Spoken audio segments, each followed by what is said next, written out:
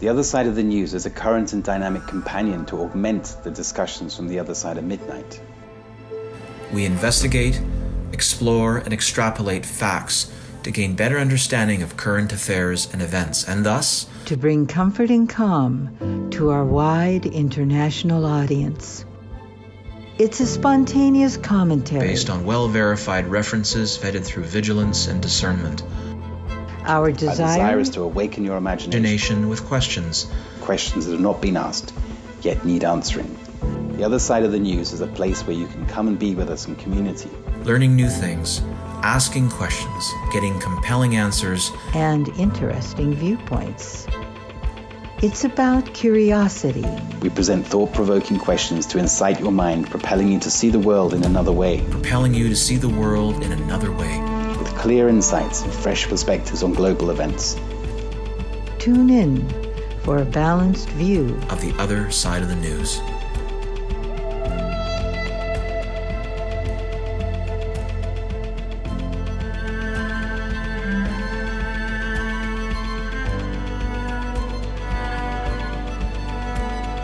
Welcome to the Other Side of the News.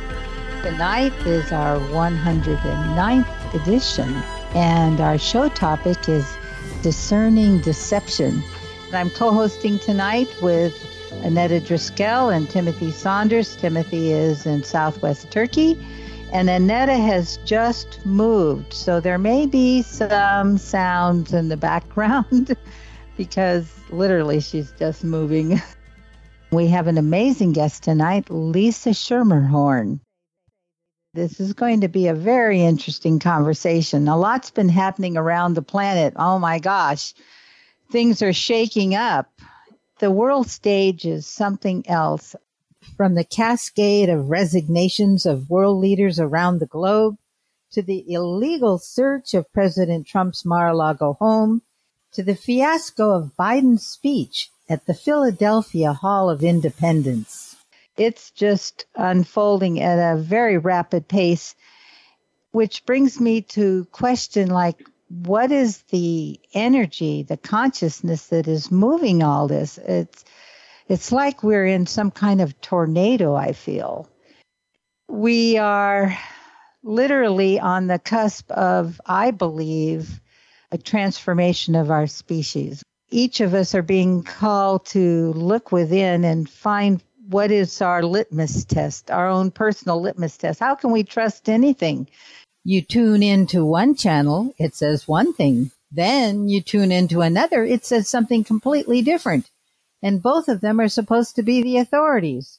How can you trust anything? It's really hard to believe anything that's outside. And so we need to find a way to explore and ascertain and decipher really what is our personal truth. And our guest tonight, Lisa Schermerhorn, is going to be going into that in depth. Timothy, Annette, are you there? Okay, they're leaving it to me. I'm here. I'm here. There you are. I'm like, I have my hands full, literally. So I just moved. And I literally just take my cats out of the car and put them in the new space. And I'm speaking from the new space. So if you hear kitties in the background, that's what's going on. They're just fresh out of the carriers and trying to figure out what just happened. So hopefully that is okay. Anyway, yeah, this week has been, besides that I've been moving and all of that, it's been fascinating. I have theories about this, which are purely theories.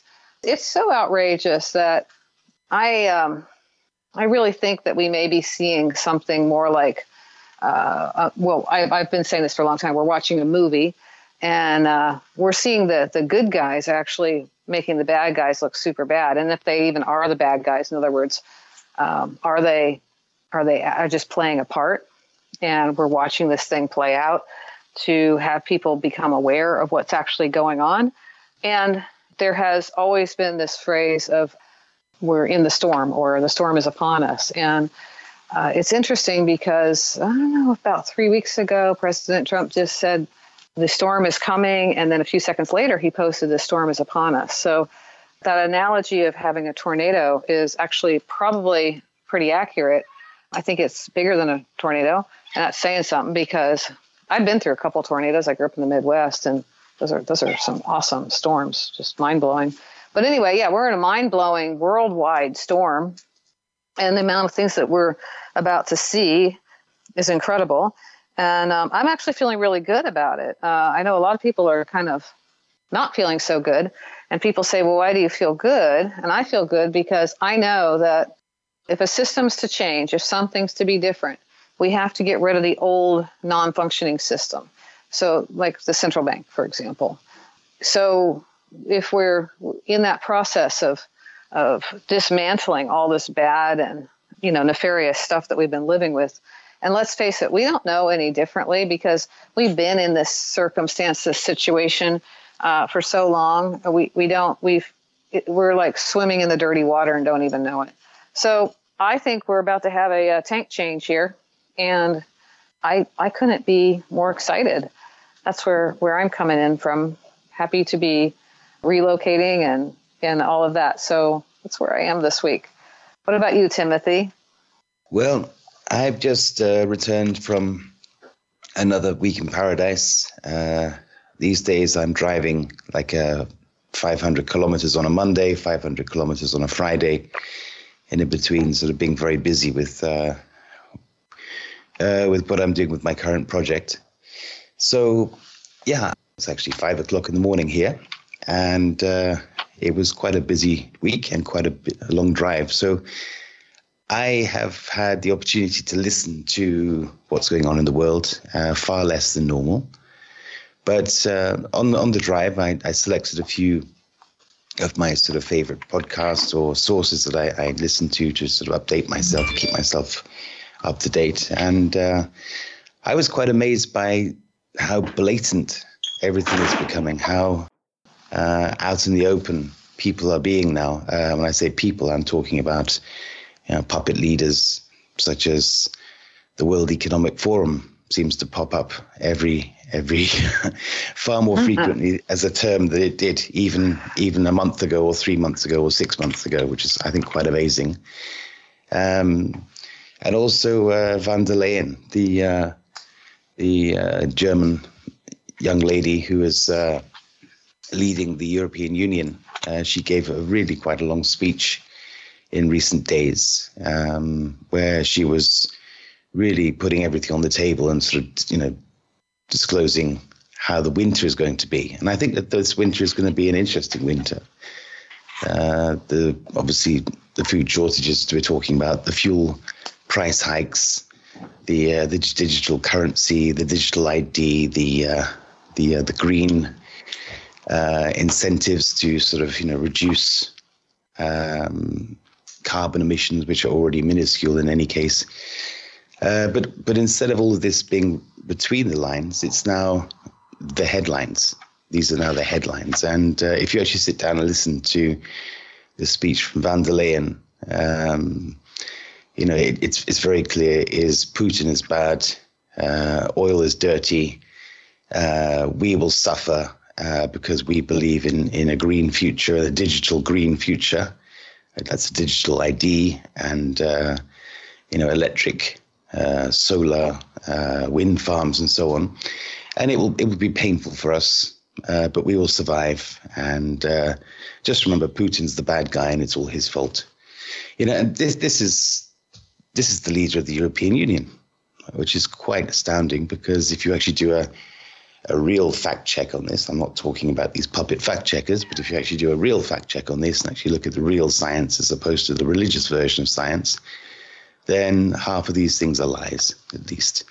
So that's just something I put on the table right now.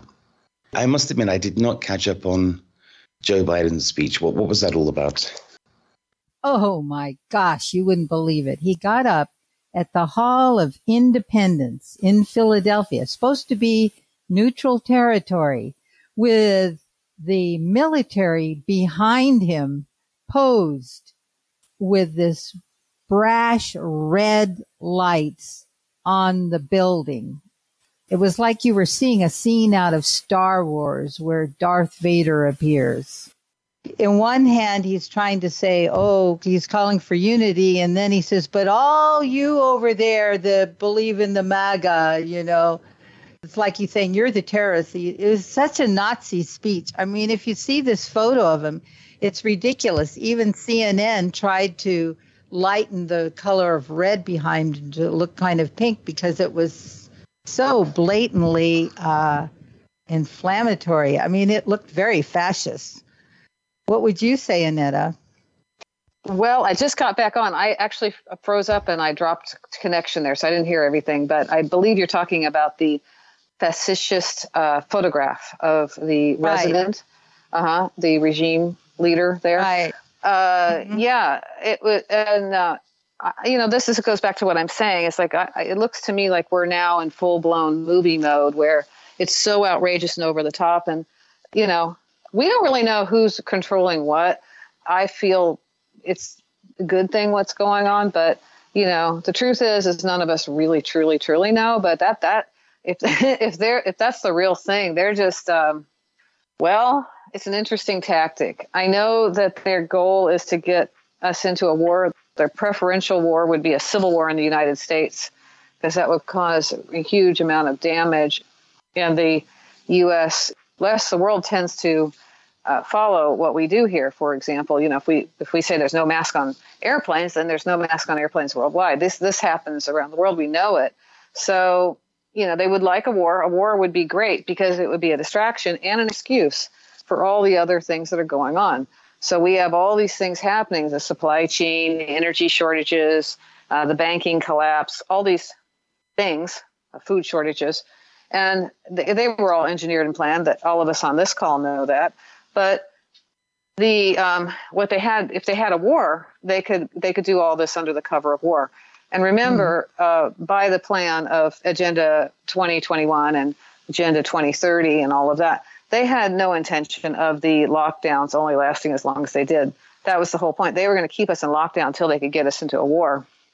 And the idea was to get rid of this Constitution that's the thorn in their side. Because what happens when you lose a war, you lose your Constitution. That's how you get rid of a Constitution. So you can see this all playing out. So is this really them, and they're just really desperate animals doing really stupid crap? Or stupid. Is it really stupid, unbelievable? Like you're just mind blown, And this fool, he can't string a sentence together, and he's out there shooting words out of his mouth, but don't even work together. They don't even make sense. The conjurer, and he turns to do the famous air shake, and then his handler, Jill, comes up and he tries to kiss her and can't figure out where her face is. It's really, it's just unbelievable. I look at this and I go, seriously? But I think the more glaring example may be Mar-a-Lago. Cynthia knows from the very beginning, I was saying, what, this doesn't smell right. This isn't right. There's something, this is not what they're saying it is. And I totally believe that.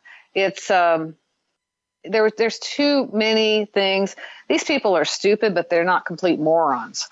And that was moronic, the whole thing. Yeah, well, and now with the way the whole, I was going to say, I think it's a ploy to put Trump back in the picture so people will be against Trump, because without him, foreground is like they're drowning. They don't know who to point to. They can't point to anyone. So they drag out this really fake thing with all this redacted information. You can't even see what the search warrant is. And then they're all non-classified documents anyway. So what? Well, the thing is you have to look at this and you go, well, when you're guilty, do you want the affidavits to be shown? Do you want the warrants to be shown? If you're guilty, as they're saying he is, no. And the guilty parties always want to hide all that stuff. So right there, that tells you exactly what's happening right there. And then you've got this issue with how they've handled it since and all of the upheaval. That photograph, I can go into great detail about that photograph that was released of all the papers on the floor, the staged photograph, but it's absolutely fascinating. There's all kinds of clues in there. That is not a bad photograph. It's a fake photograph, but I would say, and I put on my tinfoil hat and I openly say that I wear one, but this isn't the bad guys doing that. So who knows what on who's doing what. We don't know. But I would say it was more like Trump's the matador and they're the raging bull. And they just don't know what to do because they've never been in this position. So they're just stomping and, and getting ready, revving up and then charging. And then it's like, oops, And the thing is that if you think about all of these actions that Trump has been making, he has been standing there basically sticking his tongue out, flipping his hands in back of his ears and making bad noises to get them to come after him. Because every time they do, you want those papers? You want my income tax returns? You want it? You want it? You want it? You really want it? And they come after it in crazy ways, and then he exposes it, and there's nothing there. They lose every time. You think they'd catch on, but they haven't. So I think it's because they have this plan. They don't know how to get off their plan. They haven't. They aren't very creative. But these are all theories of mine. I mean, anybody can disagree with me, but that's what I see. It's fascinating, absolutely fascinating. Anything else? So, well, I think it's, I'm curious to explore a little bit more about consciousness and bring our guest on.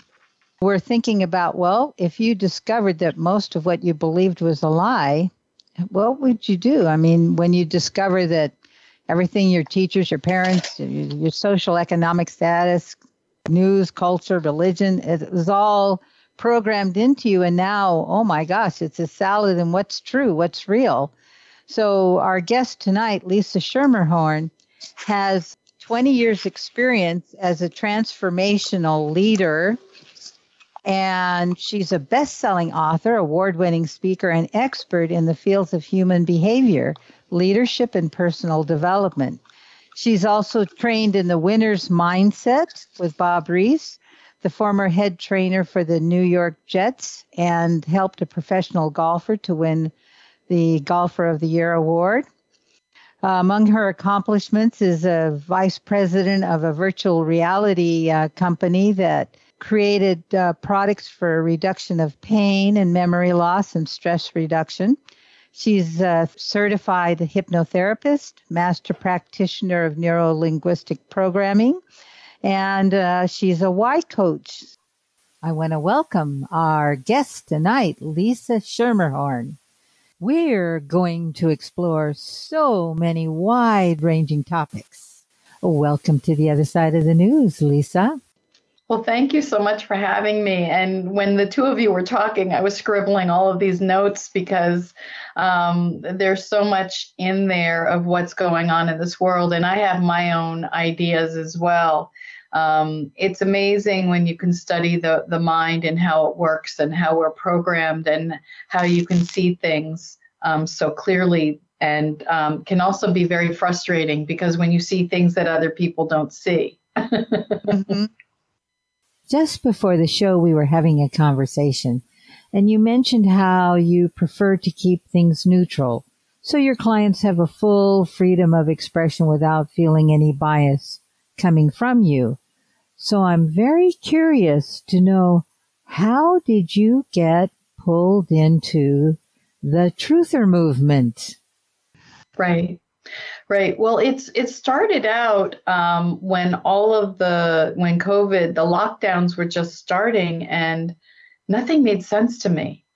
Like I was listening to the news and I was watching what was going on and nothing made sense. And I kept saying to myself, you know what, I'm going to just lay low because everyone's going to figure this out because this is so ridiculous. And then people weren't figuring it out. And then things were happening where they were locking people down and making people wear masks and doing all these things. And I was like, why aren't people speaking up?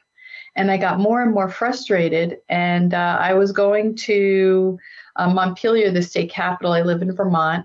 And we were protesting. And we're talking a state of about 600,000 people.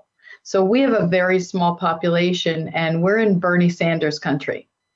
So It's a very liberal country, and it's very anti-business. It's very hard to make a living here. They tax you very high taxes and very progressive. So, 100 of us would show up at these protests, and we all felt really isolated. We were all alone. there were a group of 25 of us who came together, and we started talking about something that Dr. Christiane Northrup had started, which was Maine Stands Up. And they had this whole criteria that they put together of how to run a meeting and what kinds of topics to talk about and how to help people get through all of this. And we got in touch with them, and they sent some of their people out, and we formed our own Vermont Stands Up. And it started out with literally 25 people in my living room meeting every other week. People were driving from all parts of the state. We had people driving 2 hours each way just to come to these meetings because people were so isolated. And it was very hard because people were getting ostracized from their friends, from their families, and they had nowhere to turn. So we became family and a big support network within. And that was critical in the beginning, and just started, watching David Wilcock and watching some other people online. And I fell into Michael Jaco. And I was watching Michael Jaco about, this past winter, and he had a fellow, Kevin Hoyt, on. And Kevin Hoyt was talking about how he was from Vermont and he was running for governor. And my jaw hit the ground because I'd been so involved in everything that was going on and I hadn't heard of him. So I said, how can this possibly be? And he said at the end of the podcast that he often gets so many people emailing him that he doesn't even look. So you can attempt to send him an email, but there's a good chance that he won't see it. I decided to take a chance, and I sent him an email. And the next day, I get contacted. I need to see you this weekend. And I said, I'm going to be going to New Hampshire to meet my daughter. I'll be headed back on Sunday. And he said, well, I'm going to be in northern Vermont heading south. If we happen to meet, let's figure out, if we can meet in person. Well, you want to talk about synchronicity. I'm heading north and I get a phone call. Where are you? And I said, I'm just coming up to the Montpelier exit. He said, I am too. Get off. I'm like, I don't even know this man. And I was like, what am I doing? So I get off the exit and all of a sudden I hear, are you in a white car? I said, yes. He goes, I'm right behind you. I'm like, now I'm really freaked out. And if you know Montpelier at all, on the Sunday, there's nothing going on. So I wanted to make sure I found a public place. So I found a coffee shop. And Montpelier was very locked down at the time. You couldn't go anywhere without a card or a mask. And we just walked in and sat down, and no one said a word to us. We just stayed there. And actually, Kevin said that there were people behind us that were actually taking off their masks because we weren't wearing any. We talked, and we had an incredible conversation. And he was saying that none of the media would cover him. No one would write anything about him. So that's how we didn't know about him, because he was so controversial. He had all this research about a lot of the politicians and judges that were doing illegal things, that were involved in child trafficking, were involved in scamming using nonprofits and skimming money. And he had a deposition about this thick that he went to court with. And he went to his local police station where he grew up and knew a lot of these police and said, I'm handing this to you. You need to serve yourself. This guy has such incredible guts. He said, you're all doing illegal things, and here's the proof. And he gave them the list of all of the places that he had served the Secretary of State. The governor had a copy. He sent copies all over. And I think there's something like 38 incumbents and judges who are not running again or stepping down from office in government because of him. And he's amazing. Man. He's an amazing, amazing man. So when I met him and we spoke, and I was telling him about Vermont Stands Up and what we were doing and the book that I was in the process of writing, He said, I want to get you on Michael Jaco. And I was like, what do I have to offer? I'm just like a Vermont girl sitting at home. And he said, no, I think you have something important to say. And I called him and asked him if he knew Christiane Northrup, because I was hoping to get her endorsement for my book. And he said, let me see what I can do. He called me and he said, I've done something special for you. He said, I got you on Michael Jaco, and you're going to be on with Dr. Northrup. And I started to cry. I was so blown away. And we had the most fun on this show. We laughed and we joked around. We had such a great time. And when the show was winding down at the end, Kevin asked Dr. Northrup if she would endorse my book. Oh, wow. And she said yes. And so I have it on the back of my cover. But that was the beginning. And then Kevin connected me with Lewis Herms and the Truther Tour.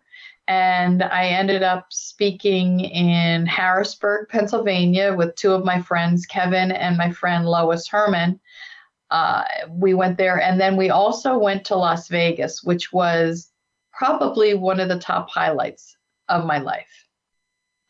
Incredible. If any of you ever get a chance to participate, Lewis is going around again to do a second round of Truther Tours. If you get a chance to see these speakers, they're so heart-centered and such a diverse group of people. I was blown away at what I witnessed and what I experienced. Good to hear. That's really good to hear. And what a journey of synchronicity. It says something for the beneficent forces of the universe, right? Exactly. The unseen forces that are making these connections for us. I love it. I really love it.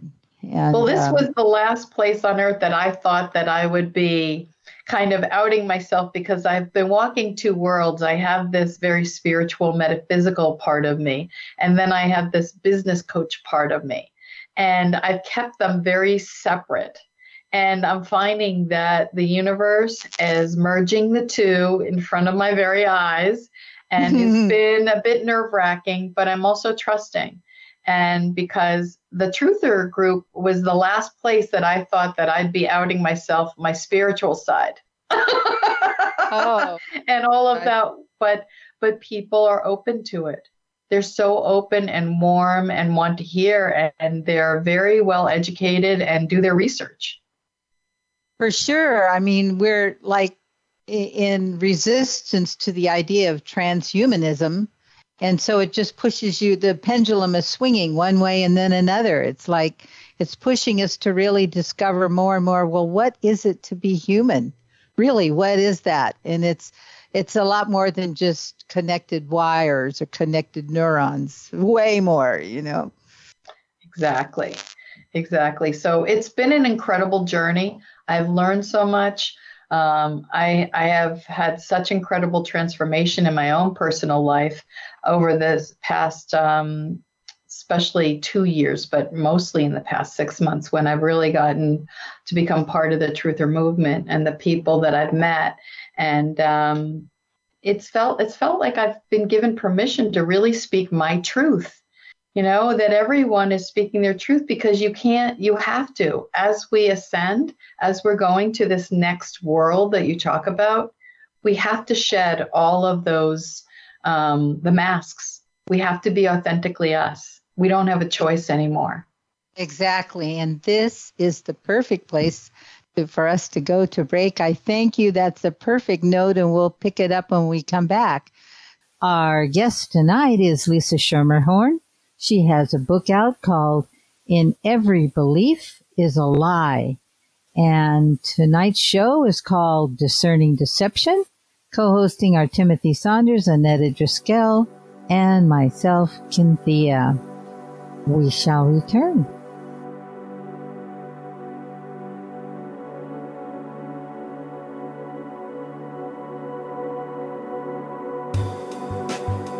Take a look at what is going on with us now. You have vax or no vax. You have mandates or no mandates. You have pharmacies who are not allowed to make prescriptions on substances that they don't that Big Pharma doesn't want them to have anymore. Somebody's in control of something. There's going to be a time, follow the money, where you're going to say, hey, something really inappropriate's gone on here. We're being controlled. I mean, it's one thing to have mandates and all this, and another thing to shut people up who say, I would like to talk about this a little bit. No, you don't. You're not going to talk.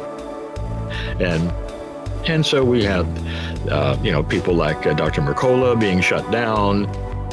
That is not us. That's not how we operate. People ought to at least be allowed to have an opinion and state the opinion and have say, I'd like you to know that a good immune system is going to help you. So here are the things for a good immune system, but I'm sorry, you can't buy them anymore because we're not allowed to. So something's going on. So that, my friend, is going to be exposed. That's another thing that you're seeing for a while, and it won't last forever. So it's there now. But believe me, it ain't going to stay because the light's going to be turned on. Just like the abuse that I've just talked about of both women and kids with priests and all. It's here in an ugly way, and eventually it's going to be seen. Klein says there'll be revelations, or maybe even a movie about it. It's going to be the same thing that happened when we found out with tobacco, that they were, of course, addicting our children, and they had a cartoon, and they knew that it caused cancer. And you know what happened with that. We basically shut that down, and now we don't smoke anymore. Hi there, this is Lee Carroll. I want to tell you about the other side of the news. In these days where we're not really hearing much good news, or perhaps even what's really happening, that's where the other side of the news is different.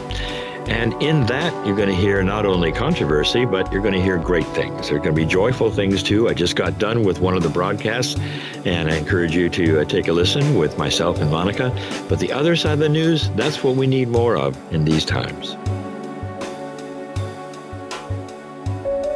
Good evening, and welcome back to The Other Side of the News. Tonight, our guest is Lisa Schermerhorn, and she's an author. She is from Vermont and has worked with a number of people that I know up there. And so she has a really interesting background. And we're just getting around to the part of kind of gotten the background on Lisa here. And now we're at this place where we're ready to hear what she has to say about what's going on out there in the world. So I'm going to give you like a wide open door to go through here, Lisa, and just kind of start with what you think is happening with people's minds. And you can use any examples or details, but a kind of a broad stroke view of what you think is going on currently. The psyche. Yeah, we get bombarded with millions of bits of information all day long, a minute. And so we have a filter in our brain. It's called the reticular activating system. And so that part of our brain helps us select the information that we're going to take in. It's like when you buy a car and then you're driving on the highway and then you see your car everywhere and you never saw it before. It's based on your beliefs. And we get programmed at a very deep level when we're young. So think about what a newborn baby has to learn. And our frequency, the brain frequency when we're infants, is a very wide, long frequency. It's called delta. And that's where a lot of our belief systems start to get formed. Dr. Bruce Lipton talks about the fact that he thinks that we're fully formed with our belief systems at 7, by the time we're 7 years old. So we have all of these belief systems that we inherit from our parents, our religion, our friends, any traumas we experience, our teachers, where we live. If you think about if you grew up in the country, if you grew up in the city, and what country you grew up in, religion alone will dictate so much of your belief system. In some cases, it's what you wear, what you eat, who you marry, who you can spend time with. So many things come into play. So I like to think about the idea of each one of us has a lens. And if you were to put all of the different things inside that lens and look at the way you see the world, the way I see the world is very different than you see the world, and the way Tim sees the world, and Annetta sees the world. All of these people see the world from a different view. So you're going to be attracted to information that matches your view. Now, on top of that, when you think about that, you have people who are watching CNN, you have people who are watching Fox News, MSNBC, and the truther stations, whoever you're inclined to watch. You're attracted to that because that's based on your own belief system. Now, everyone who's watching and listening to these shows, the New York Times, all of the stations, the newspapers, think that they're getting the truth. So how can that be? How is it possible that everyone can be getting the truth when you're getting completely opposite information? What happens here is you're getting some of the truth and some of the truth is missing. And so it's up for us to discern what resonates with us and what's true for us. And part of that is then starting to remove the belief systems that have helped program you that aren't yours. Well, how do you know what's yours and what isn't? That's very complicated, because on top of releasing those beliefs of what's yours, here's another thing that's really interesting. You can inherit beliefs. You can inherit going back generations. They actually did studies that took mice and they had them smell this particular chemical smell, and they would give them little electrical shocks every time they smelled the smell. Then they got to a point where they would associate those smells. At that point, they would just smell the smell and run. Their grandpups would just smell that smell and run without even being shocked. So we inherit these beliefs and we inherit all of these traits. So if you have a great-great-great-grandparent that experienced trauma, you could be walking around carrying that. That could be part of your belief system and you don't even know where it came from. You could have a phobia that's related to an ancestor. So there's so many things that go into our belief systems that people don't realize. And then we've come into this world, and now we've been told you go to public school and these are the things that you have to learn. And it was interesting because I watched something about Rockefeller and how the whole school system was founded. The school system is founded for you to take orders. They wanted workers. They didn't want thinkers. So if you think about most people who, when they go to school, unless you have the ability to memorize large amounts of information and regurgitate it out, a lot of people don't feel smart. So a lot of people struggle with that. And then they have these other belief systems that are running them throughout their life. And then we have this system that we've been talking about that we get plugged into. And some of us have the ability to really challenge and question things, but other people do not. And part of our psyche is when we are part of a tribe, and what happens in the tribe, if you try to do something different, you become a threat to the tribe. And when you become a threat to the tribe, you get kicked out. And now you're alone, you have no family, you have no friends. So a lot of people that I know, just out of threat of being kicked out of their tribe, will follow because they're too afraid. So we have those people. We have people who are fully on board in believing because they believe everything that they hear because it's what they consider reputable news. But I will tell you, one of the things that I have observed, and I was talking about this earlier before we went on air, is a year and a half ago, I was driving from Vermont to Massachusetts. And what happened was I was passing these flashing signs on the side of the road, And these signs were saying, go get your COVID vaccine. And all of a sudden, I had a voice in my head telling me to get off the highway and go to CVS. And my hands, everything I could do to keep my hands from moving from the left lane, the passing lane, all the way over to get off. I fought it for 5 miles.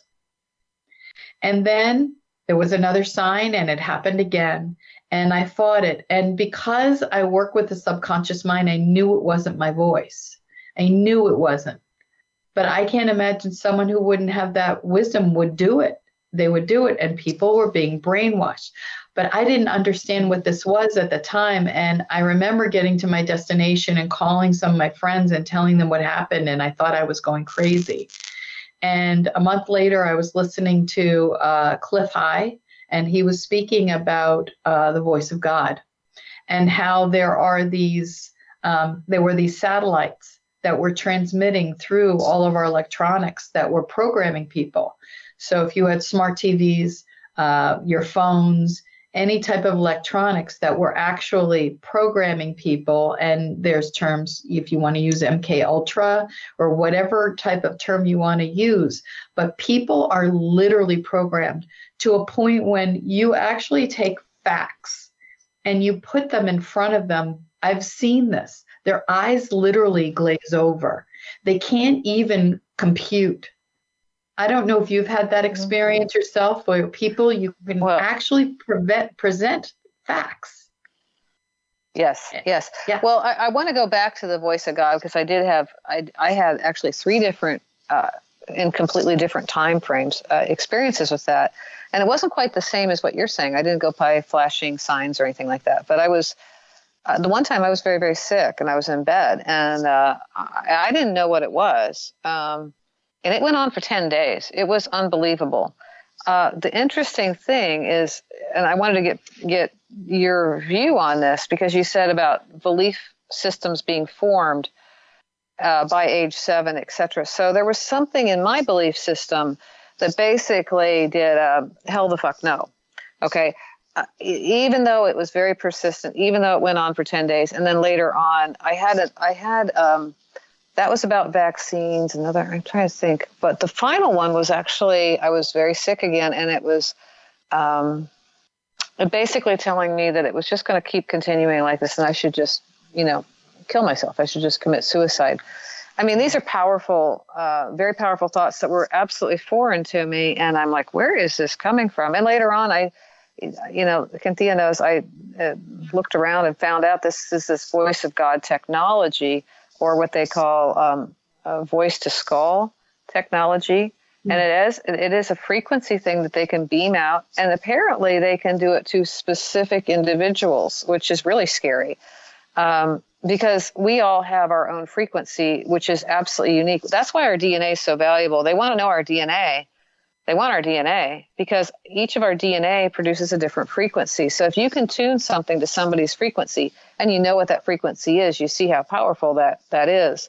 And I'm on a sideline, but I wanted to get back to that idea of, okay, so I had the voice of God, didn't know what it was, and I heard it. It made me think about it for a hot second, and then I was like, you got to be kidding.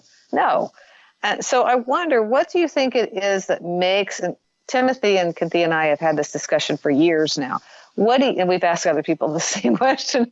So what do you think it is that makes people resistant to those things? Some people are resistant and some people absolutely are not. Do you have any theories on what that is? I think we have people who naturally have a lot of fear. And fear will cause you, when I was talking about the reticular activating system, what happens is the blood leaves the brain and it goes out to the extremities. And then you can't think clearly. So the brain will grab onto the first thing that makes sense. And not everything that makes sense is true. And not everything that is true makes sense. So when you get this information, and if you're very fearful, you can very easily fall prey. when you have people who are fighters, like I had to deal with a lot in my life. So I've had to learn to fight for what I wanted. I've had to, I've been through a lot. And so in going through all of this, I learned to really discern, because as someone who thinks differently, as someone who has been through a lot, I got bullied a lot. I was an outcast a lot. So I was accustomed to that. And I learned to get a thick skin and to deal with it. Okay. And so at this point now, you've got a situation where, you've got people who are fighters out there and don't carry as much fear. And I think that that's a huge part of what's been going on. I've been a loner my life. I was not, I have been ostracized. I have lived on my own. I've had to do all this stuff. I've learned to move and meet people and find people of like mind several times. So that's part of who I am. So do you think that this was always there? Because, for example, I can only use myself as my own example, but I was always an outcast, and that really hasn't changed. In school, I never fit in.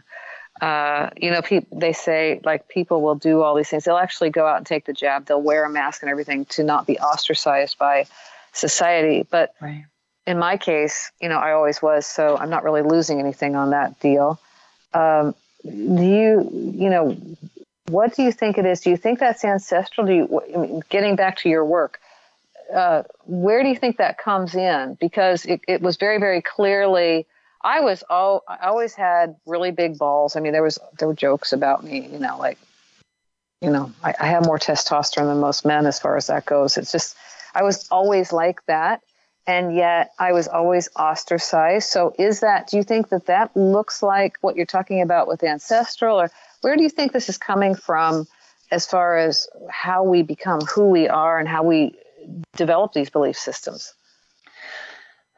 It's a tough question, because everyone has their own soul thumbprint, right? So some souls are older than others. There are people who say that there's a certain amount of souls that have come in to help wake up humanity. So that may be who we are, that we came in already knowing it, because I was a wake up. Like it was, they call this time the Great Awakening for a reason. It's like something happened and a switch went on in me when COVID happened. It was like almost like I was pre-programmed to wake up now. Does that make sense? Because so many of us did at the same time. Right. I was going to say that was really common. And there was also a big surge. There are several other surges of people waking up. I woke up I always say I didn't really wake up. I think everybody wakes up in stages and parts. Like, so you take a red pill, you take another red pill, and you take another red pill. So I started back in the mid-'90s and with the central bank, but I didn't get any of the rest of it for a very long time. I mean, I was dead ass asleep. So, we all wake up differently, but there were these phases. So this takes into another thing on our planet, in our timeline that we're currently experiencing. Is there like something that causes a consciousness shift? Is there a frequency change? What do you think causes this? Because we can see the patterns. We know that they exist because we can see it in hindsight. What do you think's going on there? Well, here's something that's really interesting. My friend Lois Herman, who was also part of the Truther Tour, she was doing, she's also a certified hypnotist, and she had someone come in as a client for stress relief. And she started the session, and all of a sudden, another person's voice was coming out of his mouth. And they were claiming that they were ascended masters. And this was in 2015 or 16, maybe, telling her about what was coming. She was being warned about some of the things that were happening and how humanity had to change. So she took diligent notes and then went on to record this and all the information and put them into a trilogy. There's 3 books out, Chronicles of Hope. And one of the things that she's now doing and bringing me in is that they're found, and we can go way out there, that there are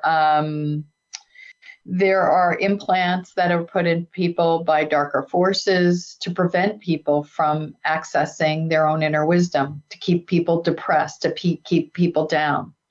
And they had to remove something from me. And I've seen them remove, multiple things from people. So there's a darker agenda to keep, especially the light workers.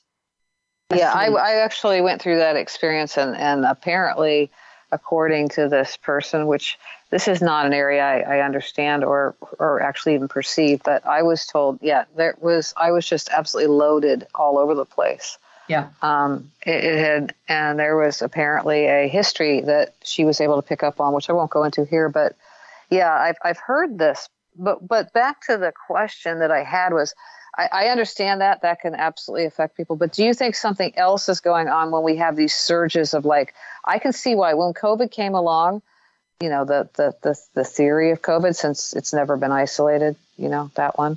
Right. So, when that came along, we saw a lot of people waking up all of a sudden, or even the phases. Like I remember people saying, I woke up in January. A lot of people woke up in January, like around the faux inauguration thing. I mean, there were these segments, so I can see how things would do that. But there's also these bigger waves throughout our planet. And back to that again, do you think that there is a larger force? Is it a God force? Is it a frequency? What do you think's going on there? Yeah, I believe that their frequency, I believe that we are being upgraded. I've been doing a lot of work with groups of people to help with the frequencies, to help raise the frequency and clear out darker energies and darker forces that are at work, keeping us down. And these forces are all involved with, you're talking about the World Health Organization and the central bank and Klaus Schwab and his group. You can go into the Vatican. You can go into the royal family. All of these darker forces, these people who, or whatever they are, that have been controlling all of us for so long. And now they got greedy. They got really foolish. I keep saying to people, they had it all. And then they had to go this extra step. They could have had this in perpetuity with everyone sleeping, but they got stupid and they got greedy and they did things and they woke people up. And so I have been watching this, and I remember someone who talked to me about 9/11. And I can't tell you the choice words that I told him, but I was mad at him years ago, and I had to apologize to him 2 years ago.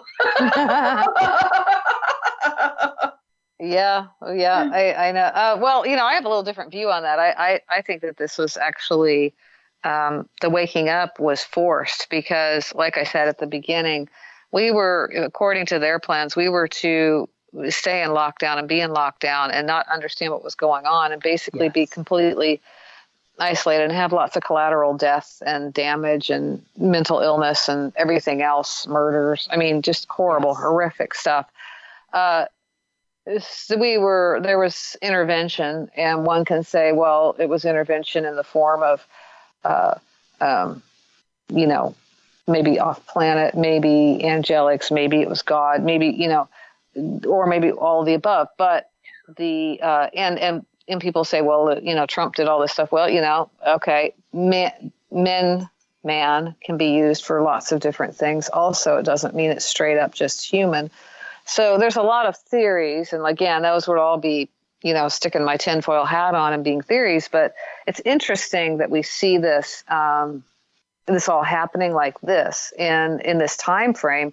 And I do believe that this is we have got a movie that was sped up, because this idea of inflation, I've been talking about it since college, which is 40 years ago for me. I've been talking about this idea of how inflation eats you alive and how it's the tax on, how it actually is the most insidious tax and the most unfair tax and how it works. And nobody was interested, by the way. I mean, I tell you, like no one.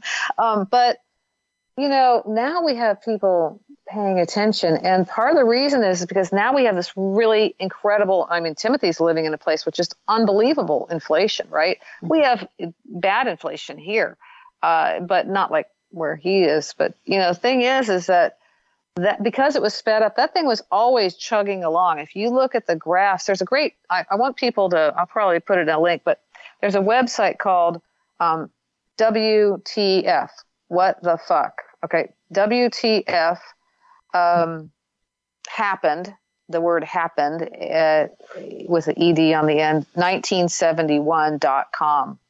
I think that's correct. I'll have to check, but I think that's it.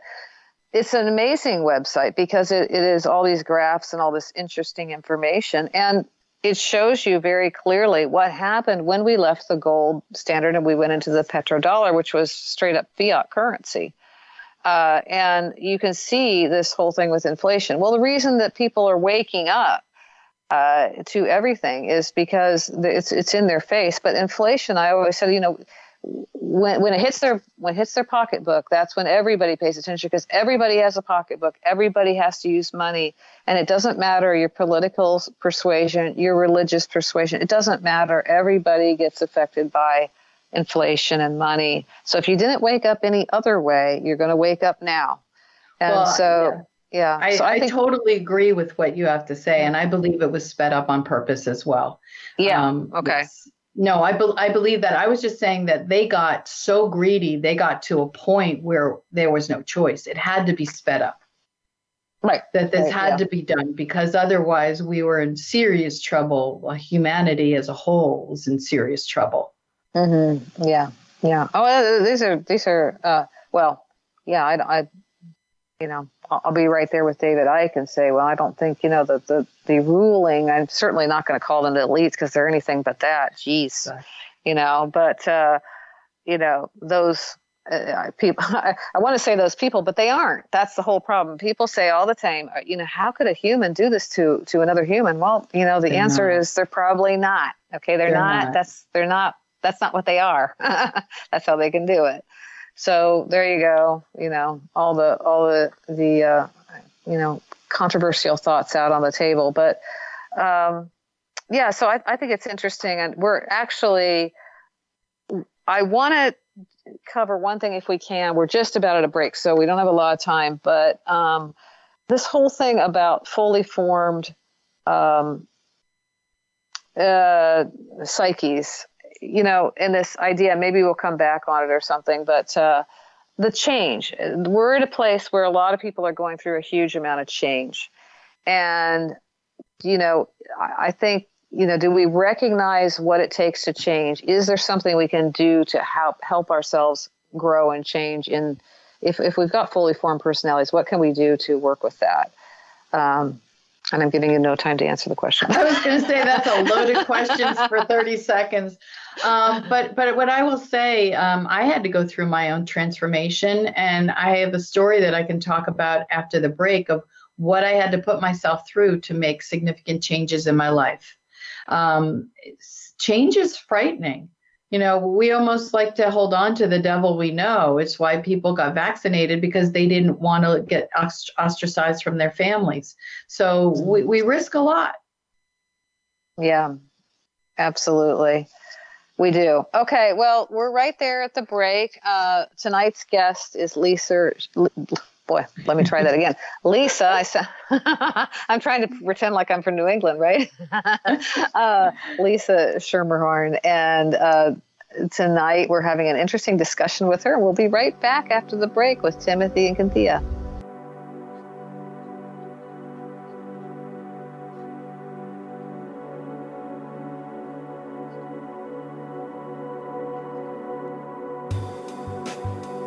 Here's the big word, law.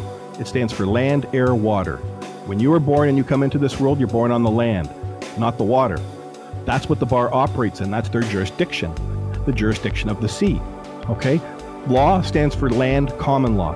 A stands for air, ecclesiastical law, canon law, and W stands for water, which is Admiralty maritime law. That's what lawyers are trained in, which is contract law. It's the difference between legal and lawful is legal applies to that which is incorporated, right? Legal persons, which are fictions that are created when we're born. That's what the birth certificate represents, people, okay? It's very disturbing when you understand that truth.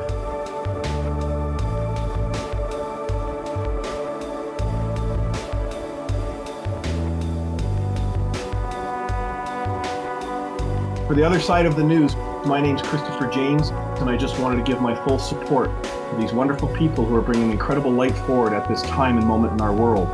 The truth has never been more important, and I was incredibly blessed to be with them and share with them enormous truth on our very first interview, and I'm looking forward to coming back and seeing our world finally coming together under one hood, under one understanding that there's truly only one of us, and that there's only love that matters in this world, and this one truth is going to save our world. And I'm so blessed to be able to bring this forward and share this light with my fellow man and woman from this show this evening. So support them all you can moving forward. They're an incredible bunch of people, and Godspeed.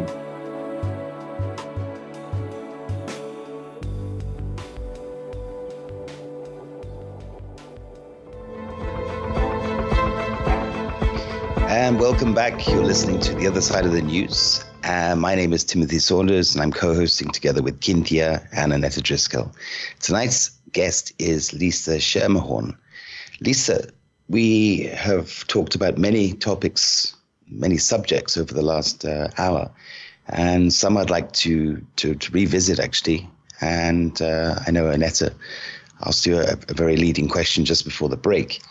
I'd like to add a couple of words, if I may, before you answer that.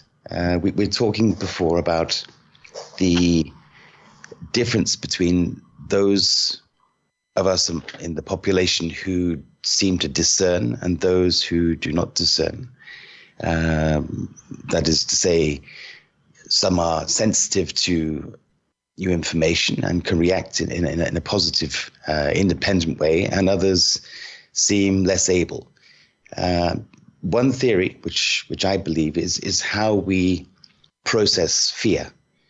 For example, let's say that there's an event, there's a piece of information, a headline, whatever it is, and depending on the programs we're running inside our subconscious, I believe if somebody is not able to discern, then they simply see this event, this piece of information, this headline, as something which is unknown. It's the topic of a conversation that they do not know about, don't feel comfortable with, and as a result, they tend to naturally avoid it. And on the other side of the coin, if somebody who is very an independent thinking person, they're outgoing, they're confident, they are confident in themselves to learn quickly and smartly in differing circumstances, then if a headline, the same headline pops up, the same piece of information arrives on the horizon, then, hey, that's a wonderful opportunity to explore some more and learn something new. And I think that's the difference between how we process fear. And I think that is one way of describing, those who float and those who sink. And that, of course, everybody has a different perspective and a different lens. But I think that could be a generalization. What do you think? Would you agree with some of that? I totally agree. And one of the things that I had experienced, even just flying to Las Vegas for the Truther Tour, and my friend Lois and I she had the window seat, I had the aisle seat, and there was a woman who sat between us, double masked, literally watching CNN the entire flight. And that sounds like a great flight. Yeah. 5.5 hours of this woman. And I was watching movies, but out of the corner of my eye, I kept seeing headlines. And literally, the news cycle is put together to constantly bring up fear. So the stories that were coming up over and over and over again were creating fear. And as I said before, the truth doesn't always make sense. And, they're grabbing onto what makes sense. and to them and what they're being told because they're trusting these people. I mean, who would have ever thought that the New York Times would print things that weren't true? I mean, I was raised that the New York Times was the Holy Grail. My father and I, we would read the Wall Street Journal, the New York Times together at breakfast every morning. He's a businessman, and he wanted me to understand business. And, you know, if it was in the New York Times, it was gospel. So the idea, I remember when I watched, I decided that I wanted to see Donald Trump speak. It was July 3rd at the, South Dakota at the, oh my God, what's the monument there? A couple of years ago. It just escapes me. It's late here for me. Mount Rushmore. Mount Rushmore. Yeah. And I remember listening to his speech, and I was like, there was nothing bad about the speech. It was a beautiful speech. It was very inspirational. And the next day, I was online and I was getting glimpses of the New York Times and Huffington Post, and I'm reading about President Trump's speech, and I was like, where were these people? There was nothing in their articles that was in that speech. Nothing. And I was horrified to the degree, because I hadn't been looking at the New York Times, because I knew that they were printing lies anyway, from other things. But when I saw what they were writing, and actually I tried to look up and find that article, it no longer exists. I think they actually deleted it. But I was, watching more and more the contradictions that were happening. It's like people were getting bits and pieces of things and creating more and more fear. And by shutting the news off and not listening to that, and allowing myself to discern and getting my own information from different sources and compare and feel what worked for me, I was no longer in fear like a lot of people who I loved and people who cared about. My father was terrified. His doctor told him that I was going to die if I didn't get vaccinated. And he was terrified. And he was constantly emailing me, constantly sending me information. And I finally said to him, thank you for loving me that much. Because I knew that if I had to come back at him, proving him wrong, he wouldn't be able to hear me. Because he was so indoctrinated in such fear. And what I contend now is that I hold people in a place of compassion. I get frustrated. Don't get me wrong. I get frustrated, and there are parts of me that get angry, but I have a better understanding of why people are in the place they are. And I was in an event 3 weeks ago, and I think it was during the January 6th hearings. Maybe it was a little longer than that. And there were people standing around me saying, oh my God, can you believe 42% of the country believes him and believes that Trump? And they were going on. And one of the other fellows said, well, $6 gas is something to influence people. And he said, yeah, it is, but we still hate Trump. And I'm like, it's all about hating Trump. And the narrative has gotten so much about hating Trump that they can't hear anything else. And they've divided us and polarized us that you can only be one way or another. There's no gray area allowed anymore either. No, that's true. I mean, it really comes down to what proportion of the population do you think can see clearly, can discern, and what proportion cannot, in your opinion, just the top of your head? I mean, I'm not looking for statistics because I'm sure they don't even exist in the public realm, but in your opinion. Well, it's hard to know because I live in a state right now and in the Northeast, which is very liberal and very progressive. And then I talk to people who've come here from the South and say, we never had to mask. Everyone's fully awake.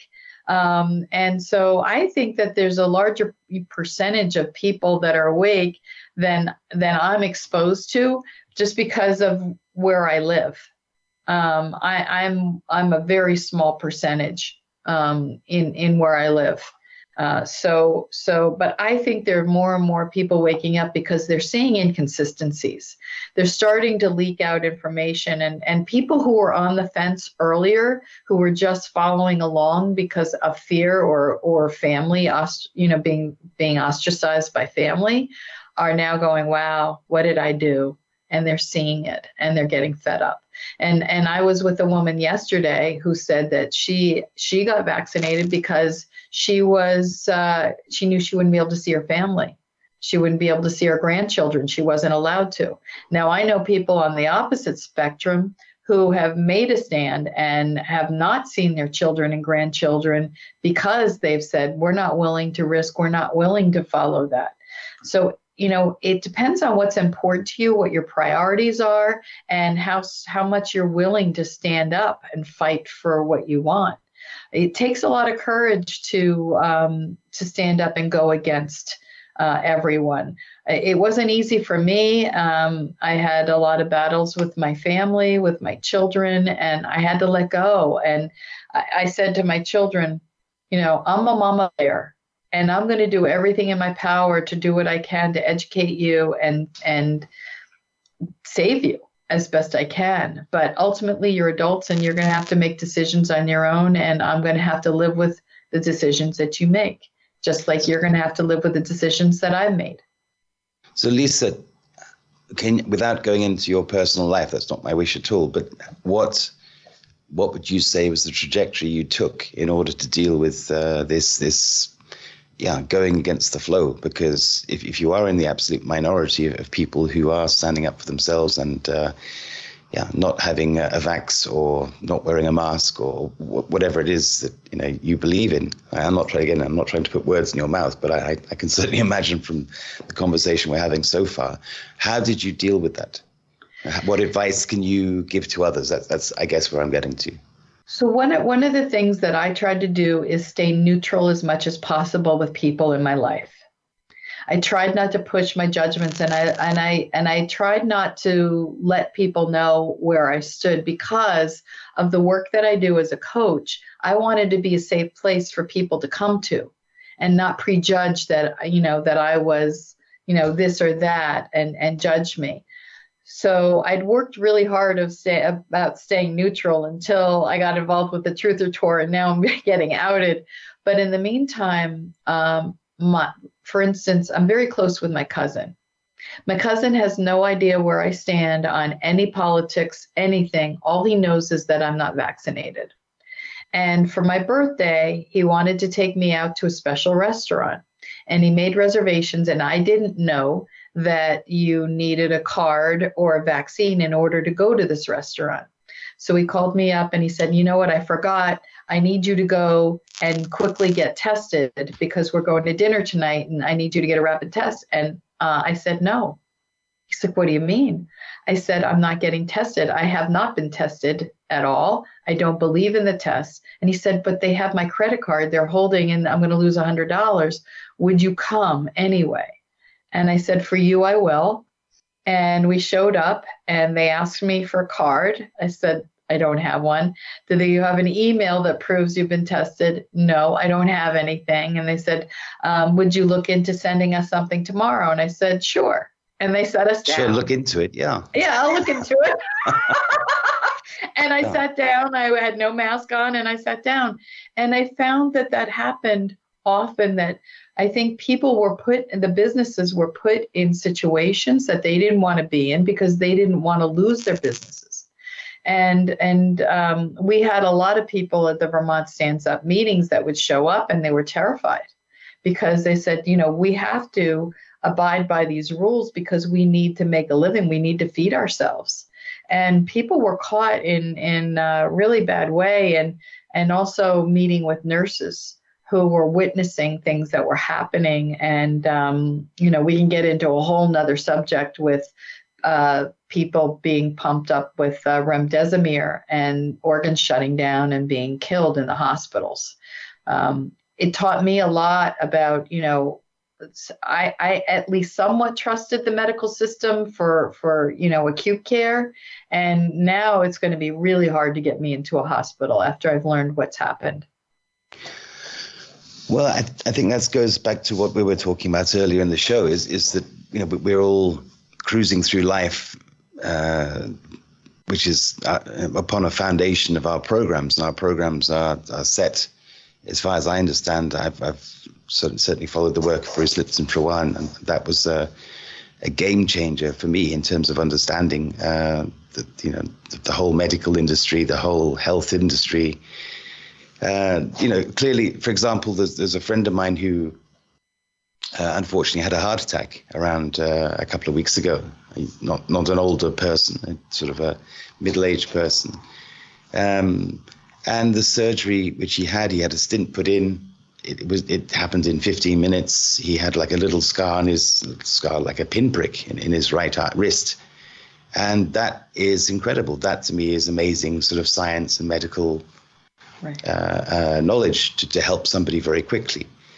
But if you look at other parts of the medical industry, I say medical industry, I'm not sure that's really a good term, but anyway, the health industry, it is everything but health industry. It seems to me that hospitals are sort of controlled dying factories.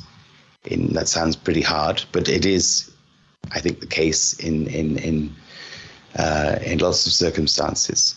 And the idea of taking a sort of a molecularly copyrighted, I can't even say that properly, it's too early here, but an engineered medicine, which is being copyrighted and owned by a pharmaceutical company that can maybe help the symptoms of one particular illness, but then has a side effect. So you take another one and another one and another one, and you end up with these sort of people with sort of little pill boxes, big pill boxes with sort of 6-7 divisions in it. And time is going off all day. I have to say one, a pink one, then the white one, then the blue one, and so on. These tablets all day long. And you really think, well, is any of that actually fixing the cause of the problem? Or is it just surfing the symptoms, making money?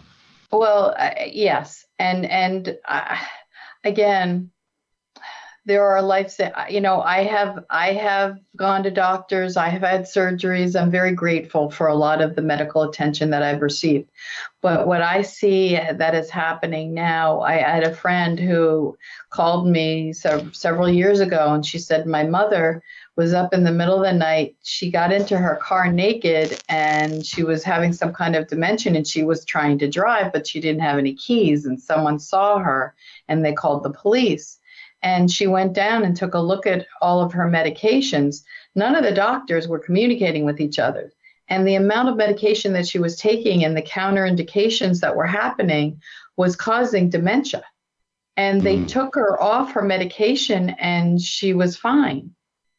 And we can get into the amount of vaccines that are forced on children these days. And what is that? What are the consequences of that? And all of Robert Kennedy Jr.'s research of what he's, proving of what's in these vaccines and what they're doing to people. We can go on. We can go on about that. But when I saw Dr. Artis talked about what happened to his father-in-law, and how he watched his father-in-law get killed in the hospital, was murdered when he begged him not to give them remdesivir. And when he researched and realized that it was the remdesivir that killed his father-in-law and so many people, and how the hospitals were getting paid per COVID patient, and how people who were dying of heart attacks were told the loved ones that they had COVID, and the hundreds of thousands of dollars and millions that these hospitals have been raking in, and doctors who were basically threatened with their livelihood if they spoke up and said anything, and nurses. It was a hard time. I can't even imagine being in the healthcare industry and being awake. I know a lot of people who left. I know a lot of nurses, especially, who've left, who just got completely fed up with the system. Yeah, I can certainly vouch for that in this part of the world as well. I mean, again, I'm not trying to generalize. I can only comment on my own experiences. But, Yeah, another friend of mine is a a high level doctor, but he totally buys into all the whole COVID industry, and I see the same glaze over his eyes. And I'm very sorry to say he's still a friend of mine, but it's very difficult to trust him in a medical conversation anymore, because he is obviously he's one of the sheep on the conveyor belt, and that's very worrying. How somebody who is very smart and very intellectual, high IQ, and so on, can be scooped up. That's a phrase I wanted to come back a little bit earlier to, because we were talking about the programs coming from religion, education, television, news, CNN, the lady on the plane next to you, and so on. It is all part of the sort of the mass psychosis. In fact, we had a guest a good few weeks ago, actually, Dr. Matthias Desmet, who seemed to make an awful lot of sense. I think I've actually not read his book yet, but it's something which is very high on my list. I must do that, actually. But he obviously has a theory. He came out with it. He was brave, and he challenged the flow, went the other way, and as a result, I think he brought a lot of sanity to a lot of people, because he was able to explain how a large swath of the population are under some form of mass hypnosis. Exactly. Now, that brings me to the point is that is not an accident. So, there's definite intent by somebody, some entity, some organization, some club, some group. Now, obviously, we can say all sorts of names. We can say the Rothschilds, we can say Illuminati, we can say XYZ. I prefer to call them the minority.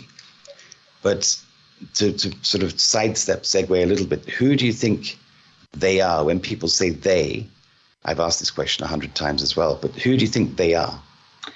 Okay, now we might lose some viewers over this, but I doubt it. Probably gain some. This is my belief. And I've done a tremendous amount of research that we have some very dark extraterrestrials who have come in and infiltrated, and this has been over millennia. And they have come in, and, the term blue blood didn't come out of nowhere. There are people who say that they've seen that the royal families, all of these darker, people that have this agenda, they have no soul. They have no feelings. There's no empathy there. They are all about themselves. It's service to self, and they feed off of what they call louche, which is people's pain. And so during World War II, with the Nazi the concentration camps and everything, and all that fear and misery, they were feeding off of that. That's their food. They lack creativity, so they need and they resent us humans because we are creative. And no matter what they do to keep us down, we still evolve. And they scratch their heads because they don't know what to do with us. And they're particularly intimidated by the indigenous cultures. And the indigenous cultures have been, if you think about what has happened to these poor people around the world, because their DNA, we were talking about DNA, their DNA is so pure because they go back to the ancient Lemurians. They go back to the original, and that's prized. That's prized DNA for them.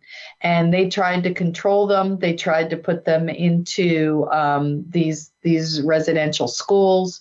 They forced them to forget their language, their culture, all of that. I was in Costa Rica, and I went to stay with a tribe inside the jungle, the Taraba tribe, amazing people. And they were telling their story of how they've suffered and how the governments keep trying to take their land, and how his mother was forced to kneel on gravel every time she used any of her language or any of her stories or related to her culture, and for hours and hours on end until she was forced to forget.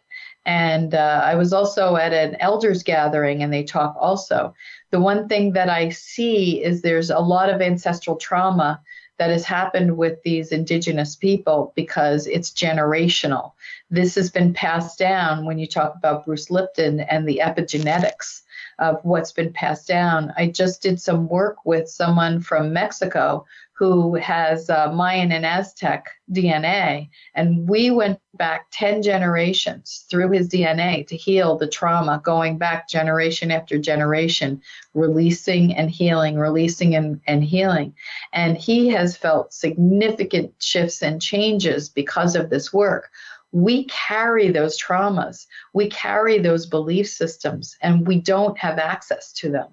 And we have these darker forces that are feeding off of us and making us sick and killing us. We have a generation of children that are so sick. I've never seen anything like it. I didn't have food allergies like I do. I can't eat bread. I have gluten allergies, dairy allergies, you name it. I've had to really watch what I eat. How is our food is toxic? All the things that we take, the pharmaceuticals are toxic. So much of it is breaking down our children. I thank God, because as a child, I had minor learning disabilities, and I realized that I was very ADD. This was all undiagnosed. I figured it out on my own because I transposed numbers and letters all the time. I would have been so heavily medicated if I were a child today, put on everything. And what's happened to these children just to allow them to be? We're not allowed to just be ourselves. And that's a tragedy. Lisa, we're just coming up to a break, but I do want to pop a little question in here because I think it'd be quite amusing for either Annetta or Cynthia, who pick it up on the other side, to explore. When you say extraterrestrials that have been here for thousands of years, may I ask what makes you think they are extraterrestrial? And we have literally 60 seconds, which you won't be able to answer in that time. But well, let's put it this way. I've seen spaceships. I have friends who have been taken up to spaceships, good and bad. I have people in my life who have implants. One of them has one on the side of her head. You can actually see it's a triangle. And she said that she actually can see out of it. It's like a fourth eye for her. And I know people communicate with the Pleiadians. They've communicated. There's small grays, tall grays, reptilians. We could go on, blue avians. There's all kinds of, for us to think that we are the only people in this universe is very arrogant for us to think that. And we are not alone.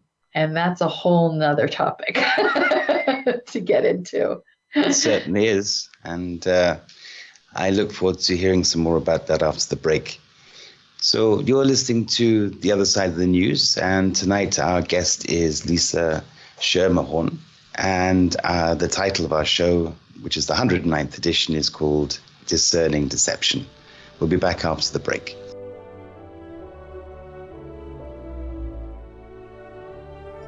At a time when our freedoms are in jeopardy, this show, The Other Side of the News, is bringing to you amazing guests with truth to tell.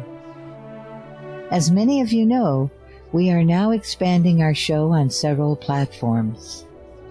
One of them is Rumble. To find our show, go to rumble.com/Tosn. That's rumble.com/TOSN. To support freedom from censorship, be sure and subscribe to our Rumble channel.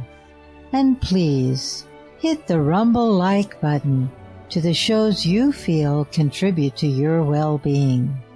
That way, the algorithm will push us higher in the search field and give greater exposure to our amazing guests. We deeply appreciate your support, and we look forward to bringing you more revealing shows with guests that bring you uncensored truth, with information you can act on for your well-being, your health, and your freedoms. It is our honor to serve you and to uplift you with every guest and every show.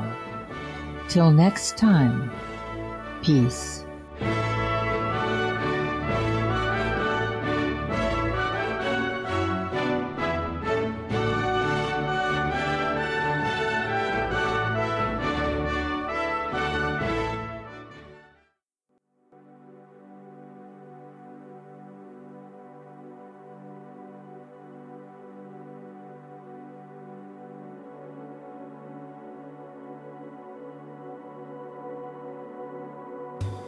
As you continue to work on yourself, the tribe comes forward. They'll come right to your door. So just keep doing the work and it'll come together. Yep, as you increase your frequency, then you become more mature in your manifestation abilities, and your other higher senses and gifts come online, and then you have more power to make your world different and better and how you want it.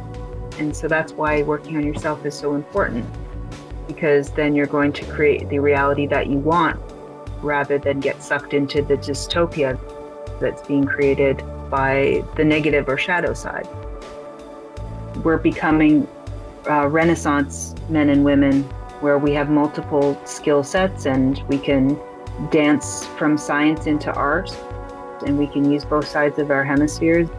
And we can realize how much we have to really offer and grow into. And this is what's happening now. This is where we're headed, into a really beautiful place. So we can rejoice in that despite the fear, despite what it looks like on the outside. This is how disease transforms. The mess in the chaos is necessary in order to see what you have before you, so you can clean it up and just make decisions to change your reality. If you don't see it, how do you know it's there to even be changed? Or if you ignore it, right? Then how can you make the differences? You can't. So the mess is before us. Accept our mess, and now know that that's part of empowerment, to be able to see and to be able to transform it. Hi, this is Amanda Vollmer, and I was on the other side of the news. And I really enjoyed my time discussing deeper topics and really getting to the heart of truth and the things that matter in this world and what we are doing and why we're here and what we're heading toward. I really recommend listening in and learning, expanding your awareness and your knowledge. It's important, and these are the times to do it. And we're being asked to pay attention and to challenge ourselves and think beyond the box. And welcome back to the other side of the news. Our show tonight is Discerning Deception, and our guest is Lisa Schermerhorn. She's the author of In Every Belief is a Lie. And we definitely are going to get into that book. I just wanted to explore just a little bit. You were talking about the indigenous peoples around the planet and their pristine experience in a certain way, but also the abuse that they've gone through. And I'm looking at how you worked with this individual to heal some of his trauma. And I'm seeing, wow, there's going to be a lot of work coming up, all the people around the planet, and I wonder about the children who've been trafficked. It's a big topic. So I'd like to weave in your book, In Every Belief is a Lie, along with how are we going to approach the healing of our world? It's one of the reasons why I've done my best to stay neutral in my community, because I want to be approachable to people when they start to find out and be that safe place. At the same time, I also don't want to hide who I am either. So I've been walking this tightrope, this very fine line, and I've been trusting that I meditate, I connect source, and I asked for guidance, and I said, take me where I need to go. Let me speak where I need to speak, and I trust that everything's in divine order. And then I keep getting on shows like these and places where I'm really outing myself. So, going that and going into these topics of extraterrestrials and these topics of portals and implants and all kinds of things. And, we're going into a state of unknown. We're going to a place that we have no idea where we're going. All we know is that the frequencies are rising, but we don't know if everyone's going to come with us. There's a huge bifurcation happening, and I'm watching people either get darker and darker or lighter and lighter.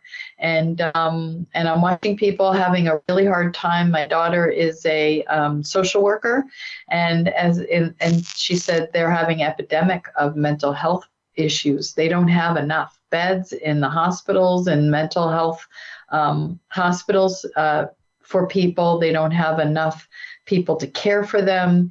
And a lot of people are very depressed right now. They're confused. The world is changing, and we have to be able to change with it. And when you're busy giving your power away to the news and being told what to do and losing who you are at a deep level. And that was the one thing that was very important to me was as a child, I had no sense of self. I didn't think I was very smart. And I spent my life giving my power away to others, thinking that everyone else knew more than I did. And that's been my whole journey through my life. And then when I had a breakdown, and then I started entering the spiritual world. It's how I ended up becoming a hypnotist. It's how I ended up, going through this, because this stuff worked when I was going to therapy 2 to 3 times a week, and nothing was happening. Nothing was helping me, and I was borderline suicidal.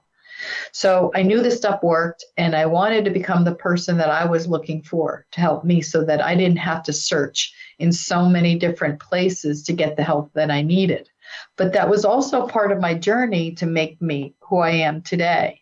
And the first chapter in my book, I talk about how, I got married young, and after about 20 years of marriage, my ex-husband and I started to really go in different directions. And it got to a point where we really had nothing to talk about. And I was very frustrated, but at the same time, I was terrified to be alone. I didn't know how I was going to be able to take care of myself, because that was the belief system that I had, that I wasn't very smart and that I wouldn't be able to take care of myself. And I was studying with a woman at the time who had just taken a certification on firewalk, how to facilitate firewalks, and wanted to know if I wanted to go through the training. And the thing about my personality is whatever I'm afraid of, I know that I have to address. And I knew that this was one of the final things that I needed to do. I was afraid of 2 things in life: being alone and walking on fire. So I threw myself into a week-long firewalk facilitation training program. And what was interesting is I got there on a Sunday, and they proceeded to tell us what the week would look like. So it wasn't just firewalking. It was also walking on broken glass for 4 feet. It was breaking arrows from your throat. It was bending a 10-foot piece of rebar between 2 people from my throat. And every night we were walking 7 to 10 feet of red hot coals. And they informed us that to graduate, we had to walk 40 feet of red hot coals. Now, I went into an absolute meltdown that Sunday, thinking, how is it possible that by Saturday that I was going to be able to walk 40 feet? And I went into absolute terror, thinking that my feet were going to burn off, that I was going to end up in the hospital. I had no sense of how I was going to survive this.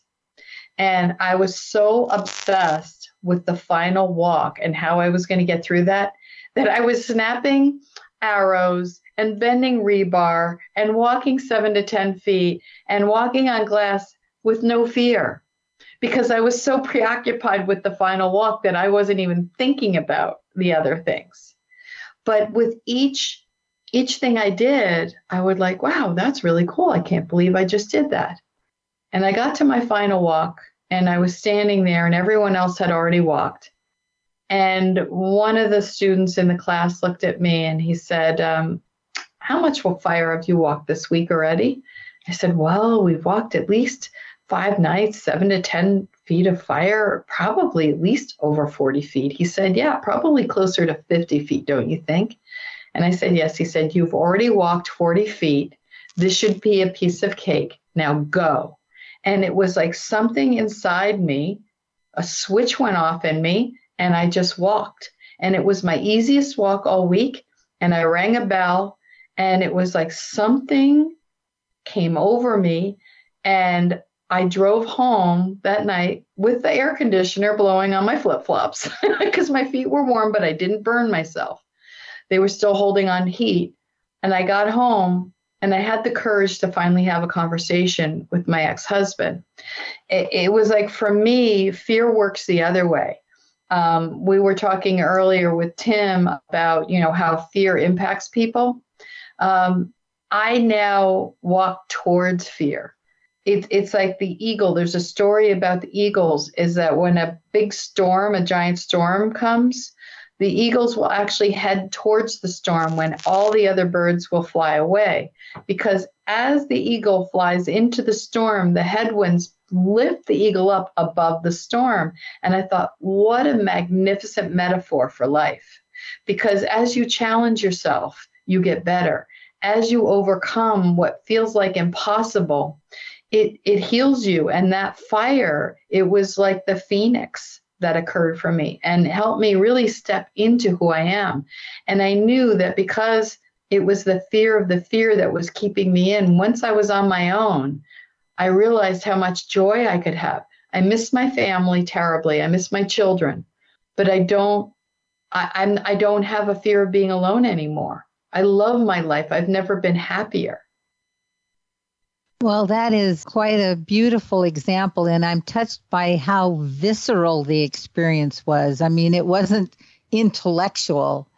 No. To do that, there had to be this connection with your core being to go through that visceral walk. And I also think about, like, nowadays, people are looking for something to anchor into, and if they don't have that kind of experience, it used to be maybe they were churchgoers or something, but now we don't even trust the dogma of the churches. So, like, there's this big division now between religion and spirituality. And so we're looking for an anchor, some anchor that we can really connect to source. And what you just described was like, you had to be connected to do that.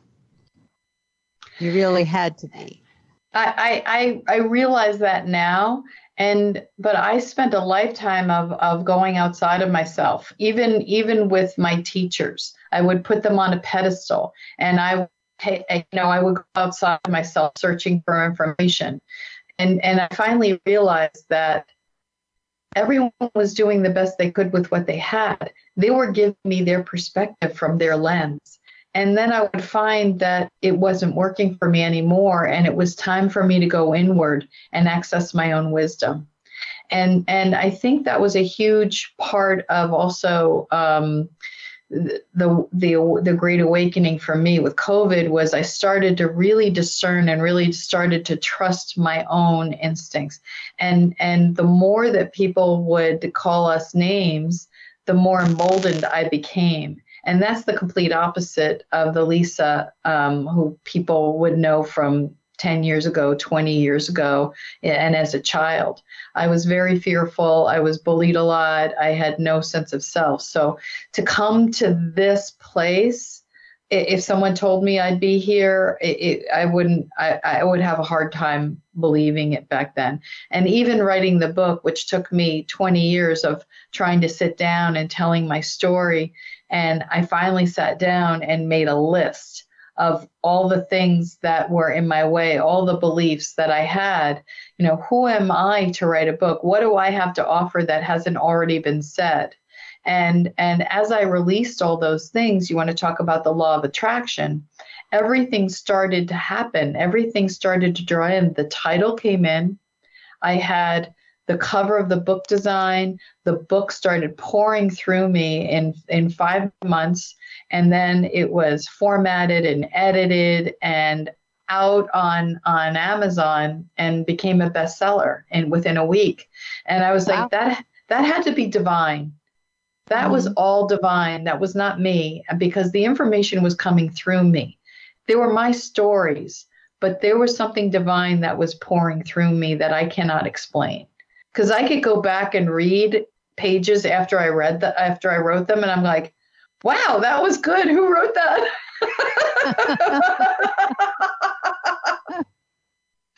I think that's when we're really aligned with the truth of who we are. Great artists, and I mean that in broad spectrum term, artists. Writers are artists. And, when we touch that quantum part of ourselves, that's non-spatial and outside of time, that eternal beingness, when that comes through, I mean, it's us, but we say, is it us? And I'm curious now, go ahead.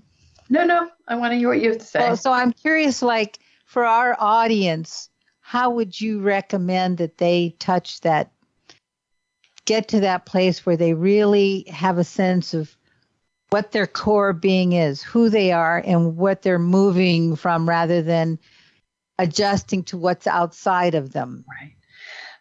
One of the things that was a big game changer for me among many things was discovering my why. And it's one of the reasons why I became a why coach. There was this fellow who saw Simon Sinek speak about the importance of knowing why you're here. And Gary Sanchez said, oh my God, I want to learn my why. Please tell me, how do I discover my why? And Simon Sinek said, I don't teach people how to find their why. I just tell them why it's important.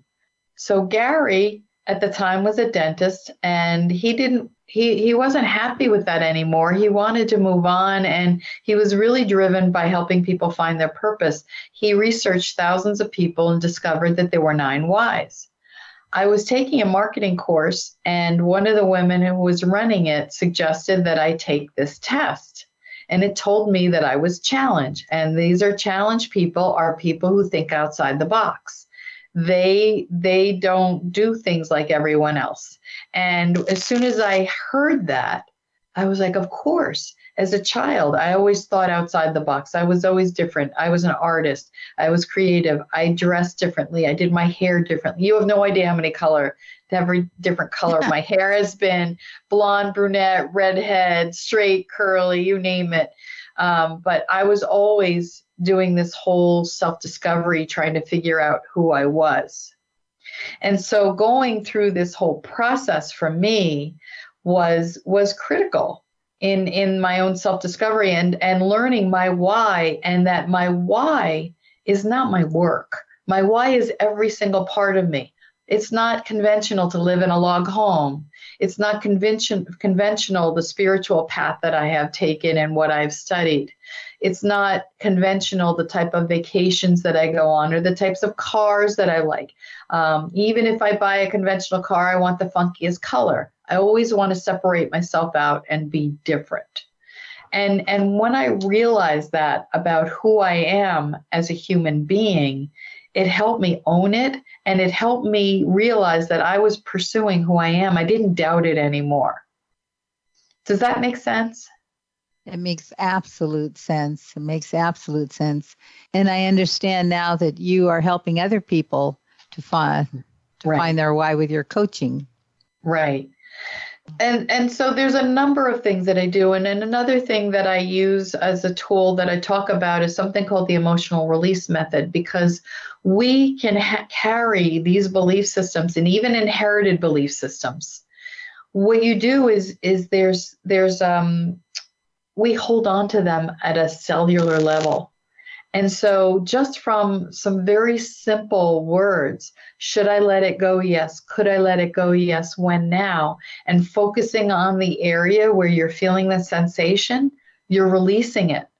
So through hypnosis and through some of these techniques, I'm helping people release their beliefs that they're carrying, that they don't want to carry any longer, and replace it with what they wish they could have had instead. And it's so incredibly transformational. And I'll tell you the other thing that is huge is forgiveness. And I would say of all the things that you could do in your life, if you can forgive, it's magic. There's an ancient Hawaiian practice called the Ho'oponopono. It's the prayer.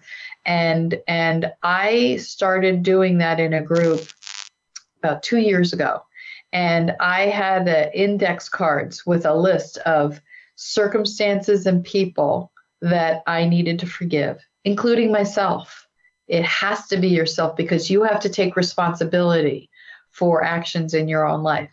And as I said this prayer over and over again, these circumstances and people no longer had a charge. And as I released and I continued to release, these beliefs, these thoughts no longer impacted my decisions. I could then discern and go inward. And what I've also discovered is once I've done that, I don't get triggered as much either. I can get into a present place. I can be in the present moment, and someone can say something to me, and I'll be like, that's not about me, that's about them. Does that mean that I don't get triggered? Of course I do. I'm still human.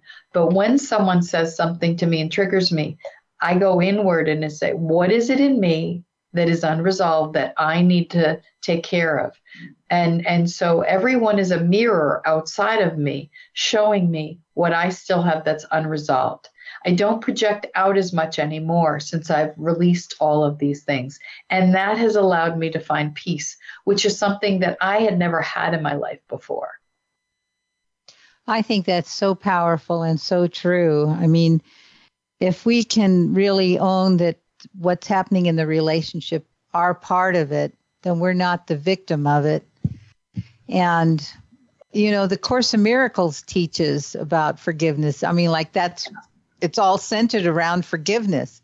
Like the one that's done you the worst is the one who'll give you the biggest relief.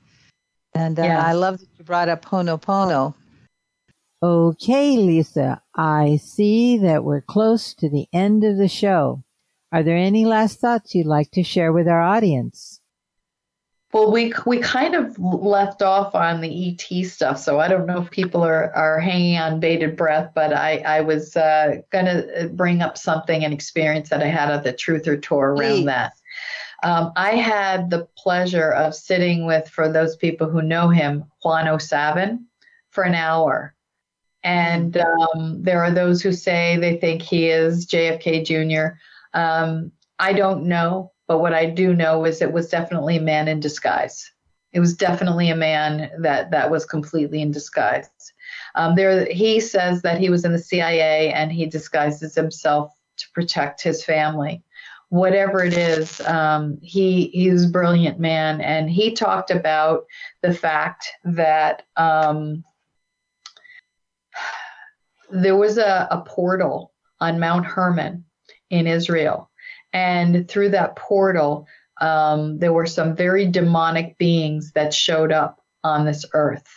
And some people will call it Baal, B-A-A-L, a very demonic being. And they were doing a lot of horrible things, sacrificing humans and things. And they started breeding with humans and creating this whole group of people. And through this portal that they had, they were allowing all of these demons to come in to do their dark work. Hillary Clinton, apparently, what Juan O'Savin said, knew about this. And what they did was they replicated this portal, and then they had ISIS destroy it. And he told me that they were getting ready to set up this portal in Washington, D.C., and when Hillary Clinton, in her own mind, when she won, she was going to unleash all of these demons in Washington, D.C. I found that startling, and he told me that she is definitely possessed. Now, whether or not you believe that, I can't say. A lot of what he says is very controversial, but I know that a lot of the work that I have done and studied with extraterrestrials, I know many people that I was talking about before who have been abducted and have gone up to spaceships. A friend of mine, throughout his entire life, 3 to 4 times a year, he ends up on a spaceship, describes the extraterrestrials and what's been done to him. And we don't have time for it, but we just did some healing work with him because he was terribly traumatized. Mm-hmm. So I like that you bring up the demons, and I just want to balance it with, of course, there are the light beings too. I mean, yes.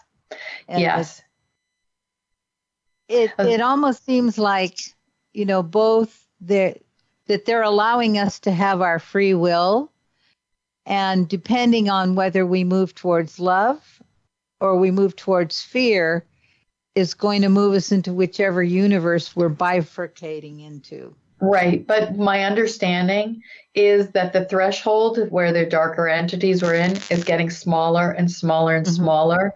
A lot of them have been forced to leave. There's not a lot left. And those who are left are thrashing around like, pull a fish out of water and they're thrashing around on the boat. That's what they're doing. And so they're doing what they can to wreak havoc. But I think it's all optics. And I don't think that as you said in the beginning, when we were talking about this, I believe that a lot of this is being done to wake people up. I think that there's a lot of optics that are happening on purpose, and a lot of the darker forces are still here, but they're leaving. They're leaving in droves, and I have a group of people who are working on it. That's wonderful. Some consciousness pointed in that direction. If you are unaware that it's there, then you're an easy target. But when you become aware that it's there, then you're not so easy. And I think that their plan was for us to never discover how powerful we are. And I believe that, I haven't read your book yet, but I believe that when we are freed of these false beliefs, we're going to discover that we have power beyond our imagination. Exactly. And I'm so grateful for that. Me too. I believe we live in a beneficent universe, that it is unfolding. And you mentioned how your book just dropped in. A lot of people have ideas and, I haven't done it, like they're a failure. Well, maybe it just wasn't the time, Things have to percolate. So, and then when it's the time, it just drops in. And I know quite a few other people who have had things on the back burner and now it's dropping in. So here we go, the new universe. And okay, I'm getting the message that it's time for us to do a close here. So we've been in an amazing conversation with our wonderful guest, Lisa Schermerhorn. This is our 109th edition called Discerning Deception. We've gone a broad spectrum here from ETs to personal power and truth tour. And I'm so grateful to have had this conversation with you. And I want to share with our audience to be sure and check out your websites. You want to say the name of your website? Sure. It's Lisa Schermerhorn Coaching is one of them, and the other one is Peak Performance Mindset Coaching. So you're not going to see anything about extraterrestrials there, or it's pretty mainstream, but you can reach me through it. And if you want to find my book is available on Amazon in Every Belief is a Lie. And I'd love for you to download it either on Kindle or the book. The cover design is beautiful. A friend of mine did it, and I'm very proud of it. So thank you very much. Have all a great night, and we look forward to meeting with you next week. Thank you. Thank you, Lisa.